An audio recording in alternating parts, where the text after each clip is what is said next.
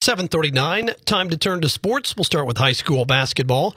Games heard here on BW Radio with the Hutchinson Salthawks playing Maize South. Boys come up a little bit short as Maize South moves to 17-0 on the season.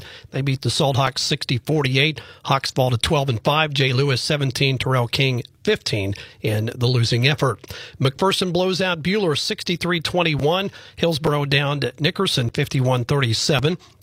Last night, it was a nice win for Haven over Heston. 45-38, Nash Ray chipped in 18. Lonnie Paramore with his 400th victory. Congratulations to him. On the girls' side, Maize South gets by Hutchinson 38-35. They moved to 16-1. Grace Posh led the way with 13. Salthawks nearly pull the upset. McPherson over Buhler 56-33. Hillsboro blows out Nickerson 52-16. It was Attica over Pretty Prairie 45-33, and the Heston girls beat Haven 58-44. Hutch CC will travel to Concordia to take on Cloud tonight. Number 1 Hutchinson women 5:15 here on BW. The 15th ranked men will tip it off at about 7:30. Hutch CC freshman Kiki Smith named the Jayhawk Conference Division I Women's Basketball Player of the Week for a third time this season, as the freshman from Topeka averaged about 25 points and 4.5 rebounds in games last week. Chiefs will get their due in front of a hometown crowd and maybe even some Swifties here today.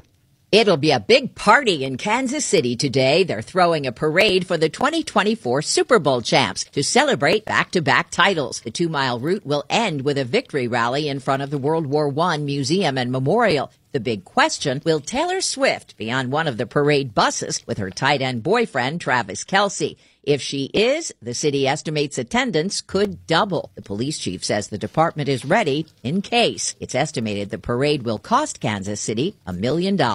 Deborah Rodriguez, CBS News. The parade scheduled to start at about 11. The wait is over. Royals fans now know their team will play their home baseball games for decades to come in downtown Kansas City, Missouri. The announcement coming that they'll build a new stadium and ballpark district in the Crossroads area.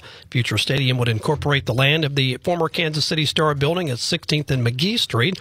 New ballpark will seat about 34,000 fans. That's 3,000 fewer than Kauffman Stadium. And the Royals are hopeful it'll be ready for the 2028 season.